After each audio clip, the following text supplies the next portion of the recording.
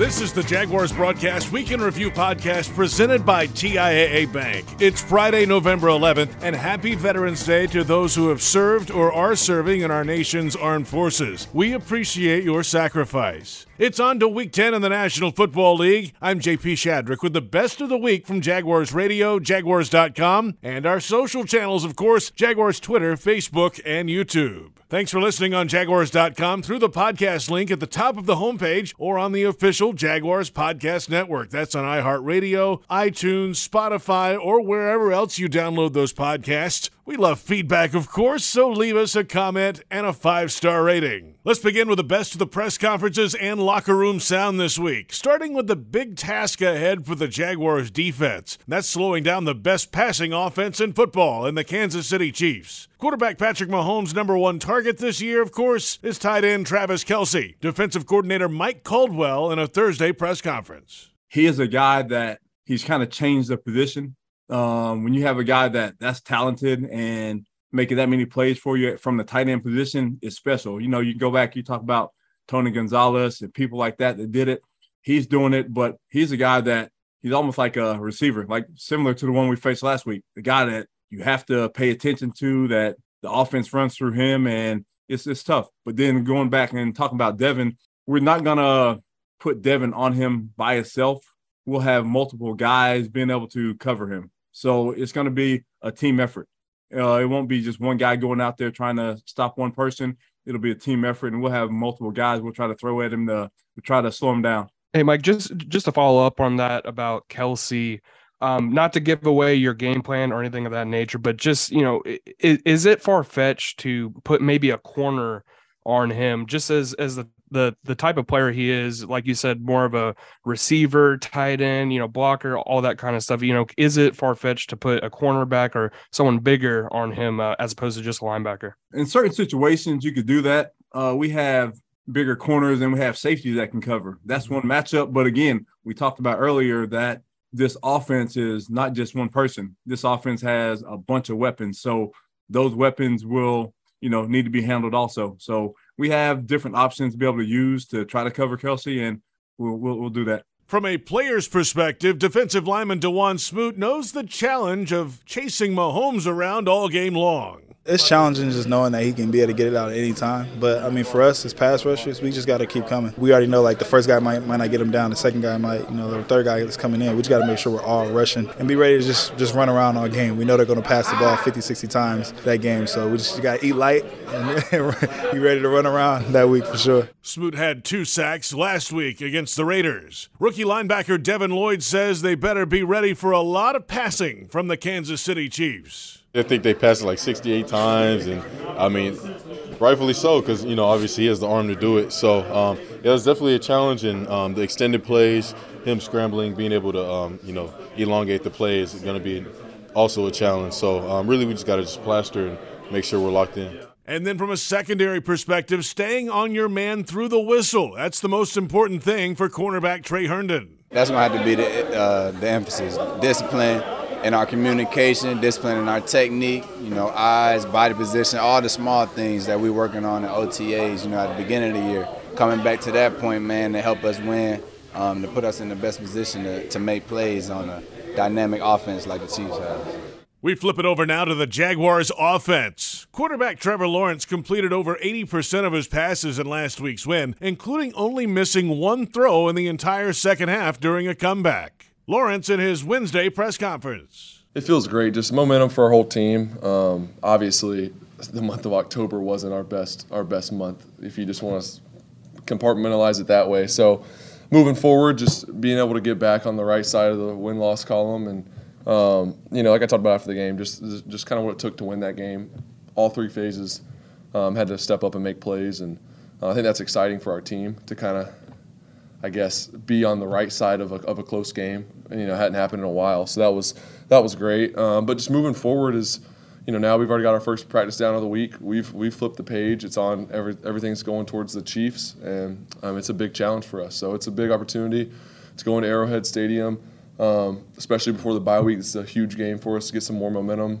So we're excited to go play that game, and everything's focused on that now. You know, it's how consistent can you be and keep stacking games like that, obviously. So it's good for us. We really, like I said, we really needed it. You know, you look at our season. It's kind of that point in the season, halfway mark. You gotta start winning some games, start rounding some wins off to give yourself a shot at the end. So I think that's what we did, and we just got to keep doing that every week. I guess, do you feel like that was about as well as you played in the big moments? Yeah, I definitely think that was one of my better games, especially this season. I think you just look at accuracy, decision making, situational ball, all those things. I think that was one of my better games, and just as an offense, one of our better games. We were really good. You know, there were some unscouted, unscripted looks that we saw, and just being able to adjust and really do the next best thing. That's what we always talk about in our quarterback room. Is it's not always going to be exactly what you think it is. It's not going to look perfect, but just do the next best thing. And I think that's something that we were able to do really well on Sunday, and moving forward, just continuing that. And so I'm happy with how I played, but like I said, it's kind of in the past now. So we're moving on to the Chiefs. Did you watch your mic'd up segment? Yeah, I saw it. David sent it to me the other night, I guess right as it came out, so I saw it. Is that trash talking by Trevor Lawrence? Do you consider that your version of trash talking? I guess so. You know, I don't talk. I like to have fun. You know, I don't talk too much, but just have fun. I mean, you're probably talking about that one clip with Denzel. You know, he's awesome. We talked after the game, but just playing guys like that, he was fired up. He wanted to talk to me after he hit me, and I was just telling him, I got 6 yards and I don't mind it. You know, it doesn't bother me. So just going back and forth. I think that's how the game's meant to be played. You have fun. You compete. We're all out there competing, and so that was part of it. Is that normal, or are you coming out doing that a little bit more often and taking it to another level? Or it depends on the game situation, kind of what happens, what someone says to me. You know, I would say it's somewhat normal. You know, not all the time, but like I said, it's different. I honestly forgot I was mic'd up. So after the game, we were talking about it. I got fined in our room because I didn't tell everyone that I was mic'd up, so I forgot. So that's a no-no. It's not telling guys that you're mic'd up. So it's part of the game. You know, like I said, it makes the game fun. Everyone's out there competing, and you go back and forth. And I really feel like sometimes that gets the juices flowing, and you kind of get in your element and flip the switch. And I feel like that kind of happened on Sunday, and it was great. Another bright spot last week in the running game for running back Travis Etienne Jr. He went over 100 yards on the ground yet again. Offensive coordinator Press Taylor's approach for him and his style of running moving ahead. You know, he had 30-something touches the other night. You know, long term, is that the right way to handle it? You know, it's hard to say. We're not going to give one of our best players the football as much as we can, but, you know, doing it the right way, making sure that he's handling things the right way. He's very professional in his approach, does a great job with his recovery. Our strength staff does a great job of getting all these guys. And that's why I think you've seen kind of the health play out throughout the year. Up front this week, another test for the Jaguars offensive line. Chris Jones in the middle of the Chiefs D-line, and Carlos Dunlap, the veteran, is on the edge. Left tackle Cam Robinson. From what I've noticed, they all play the game extremely hard. Like you said, they do have Dunlap, they do have Chris Jones. Both of those guys are great players. Both of those guys are veteran players. They know exactly what they're doing. They know how to play the game. They've seen everything. They've done everything. So we're going to have our hands full with those guys, and it'll be a fun challenge for us. And finally, the environment at Arrowhead for the offense can be a challenge. One of the most challenging environments, one of the noisiest venues in all of football. And tight end Evan Ingram this week explained how to deal with it. You go into a place like this, you have to be sharp with a silent count. You got to be sharp with the communication in the huddle, because once you break the huddle, you're probably not going to be able to have a conversation. You know, just staying focused, staying locked in. You know, when you get in the zone, all that noise kind of tunes out, and you go out there and play. So that's big for us. We're going to work on all that this week. When we get there on Sunday, it'll be time for us to put it all together.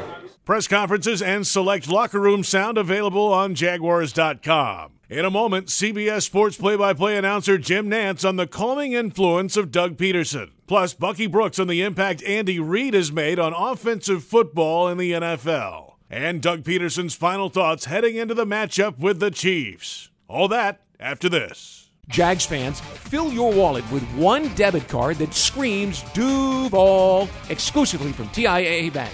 The Jacksonville Jaguars Visa debit card comes with a fierce look and fantastic features, so you can pay with pride wherever you go. And it's yours free when you open a Yield Pledge checking account. Up your financial game today. Visit a financial center near you or find us at TIAABank.com/JagsCard. TIAA Bank is a division of TIAA, FSB, member FDIC, and the official bank of the Jacksonville Jaguars. Welcome back to the Jaguars Broadcast Weekend Review podcast presented by TIAA Bank. Check out the official Jaguars Podcast Network. It's free on iTunes or Spotify. Of course, this program every week, the Huddle Up Podcast, the Ozone Podcast. Give us that 5-star rating as always. Now to the best of our shows this week. Doug Peterson was a quarterback in Green Bay when Reid was on the coaching staff for the Packers as an assistant. Peterson later played and coached under Reid in Philadelphia with the Eagles, and then he followed Reid to Kansas City as his offensive coordinator before Peterson got the head coaching job in Philly himself. They've known each other for a while, of course. On Huddle Up with Bucky Brooks this week, we hear from Peterson on his history with Andy Reid. Plus, Bucky, Osher, and I get into a conversation about Reid's impact on offenses around the NFL. The players love him. He's hard. He's a disciplinarian. He demands a lot. All the things that I strive to do in my job, and then just with the offense, he is creative. Does a great job of putting his guys in positions to make plays, and you just see it over the years. The teams that they've put out there have all been great football teams, and same thing in Philly. It started out slow in '99 when I was there as a player, but quickly escalated with better talent around and a better quarterback at the time, and they were competing for NFC title games just like they are now in Kansas City.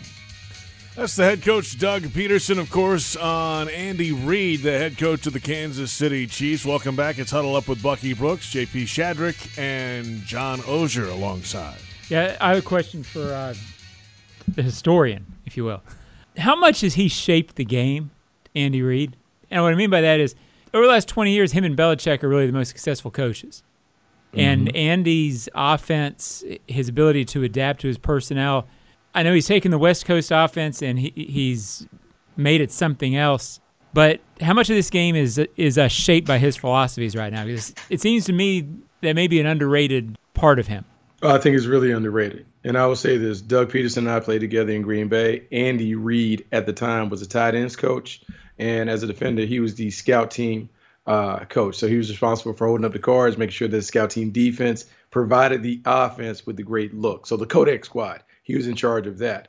Never in my wildest dreams could I think Andy Reid evolved to being the offensive wizard that he has been. But by his own accounts, he played at BYU under Lavelle Edwards, always had a fascination with the passing game.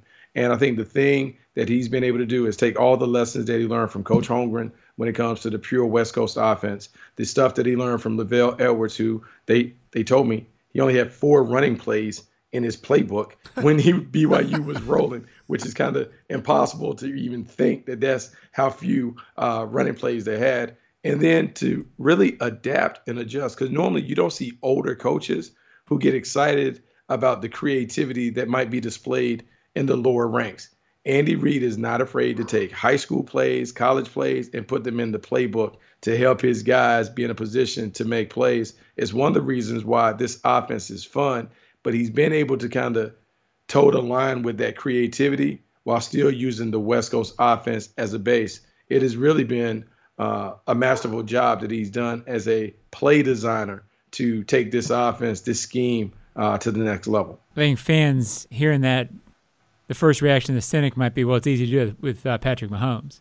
But you're seeing the elite version of Andy Reid's offense with Patrick Mahomes, but it's been effective and dynamic for a long time. Donovan McNabb was really good, but he wasn't Patrick Mahomes. That's right. Alex Smith was really good, but he wasn't Patrick Mahomes.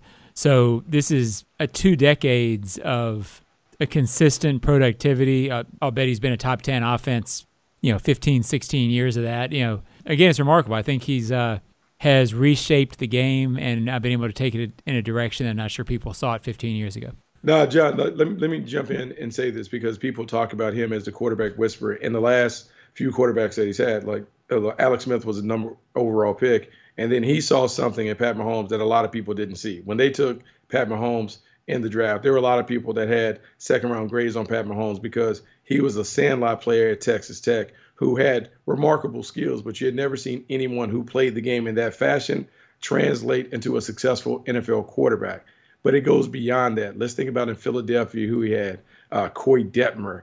He had Kevin Cobb playing at a level where people were enticed and intrigued by him and made a trade to get him. He took Michael Vick and made Michael Vick a very, very competent passer after he was away for the game for 2+ years. And so being a quarterback guru and a developer, he has the ability to not only work with the quarterback position, but he's able to take pieces, because let's talk about the wide receivers that he had for the long time. He didn't get a marquee receiver in Philadelphia until they got Terrell Owens. And then if you think about, because everyone goes crazy about Tyreek Hill, but Tyreek Hill was a 5th-round pick who was entering the league as a kick returner that they developed into a pass catcher. And so it is a lot about the development and the schematics when it comes to Andy Reid. He'll go down as one of the best coaches in NFL history because of his ability to scheme it up, but also develop players. Huddle Up with Bucky Brooks airs Wednesday at 4 o'clock on the Jaguars social media channels and Jaguars.com. Now a preview of an interview that will air in full on the official Jaguars Podcast Network Saturday and will run again Sunday and countdown to kickoff on the Jaguars Radio Network. It's 3-time Emmy winner, 5-time National Sportscaster of the Year, Jim Nantz of CBS Sports. He has the call of the game this week with Tony Romo and Tracy Wolfson from Arrowhead. I asked him about the demeanor of Doug Peterson for a Jaguars team trying to figure it out. No, I think there's a consistency and there's also a quiet confidence that he exudes, but that the players and everybody in the organization can definitely feed off of that. They can feel it. There's something about his presence. I've got this, is kind of what he says with his body language. And he does.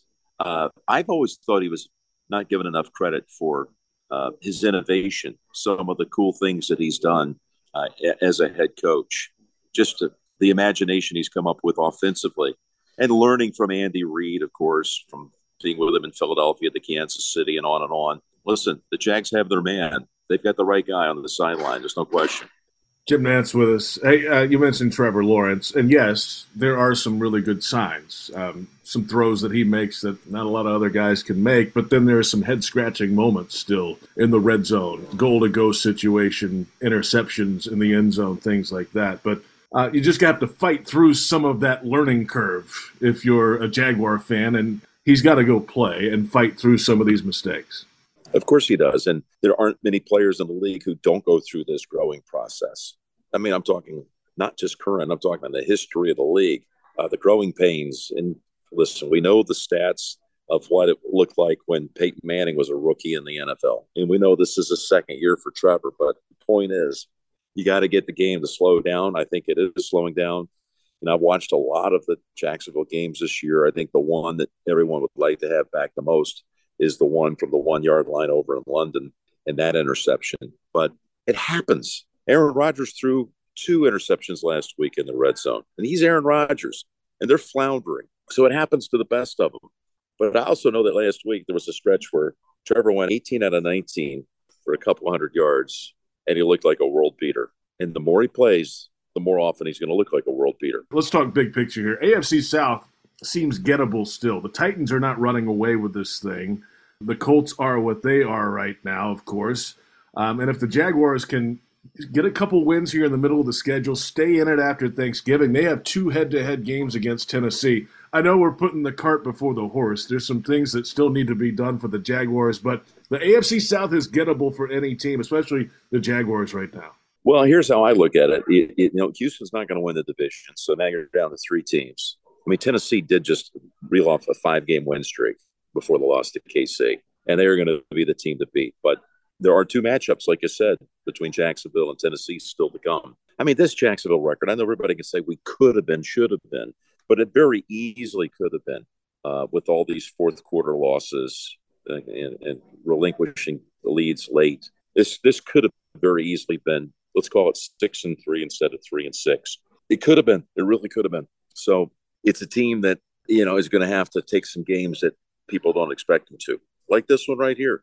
This would be such a statement win for the franchise if they could go into Arrowhead and beat this team. But it's the NFL. You don't rule anything out. And this team's fearless. They're coming in and riding a high of that comeback win against the Raiders. So, yeah, I mean, Tennessee is clearly the team to beat. I don't think Indianapolis is a threat now that they've gone through this midseason change. So it's Tennessee, and it's their division to lose.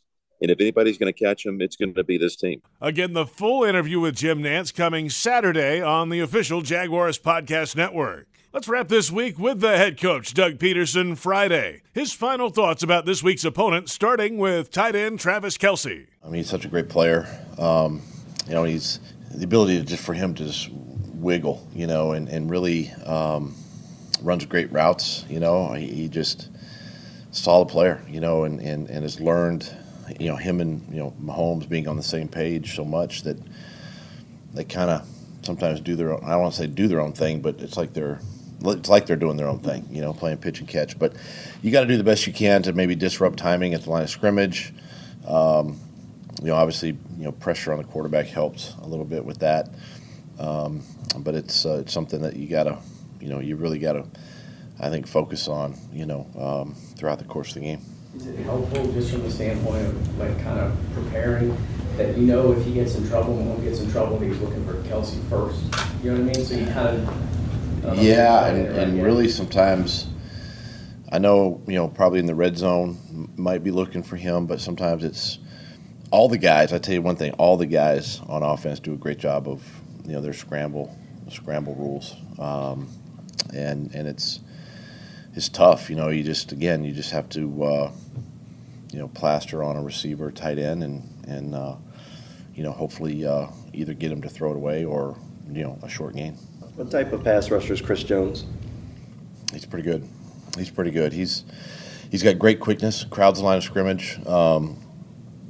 His first step is explosive. He's powerful, and he gets right into the into the offensive lineman, and then when you put him on the edge, he's got the speed to go around tackles. And playing at home, crowd noise, great anticipation, with getting off the ball, and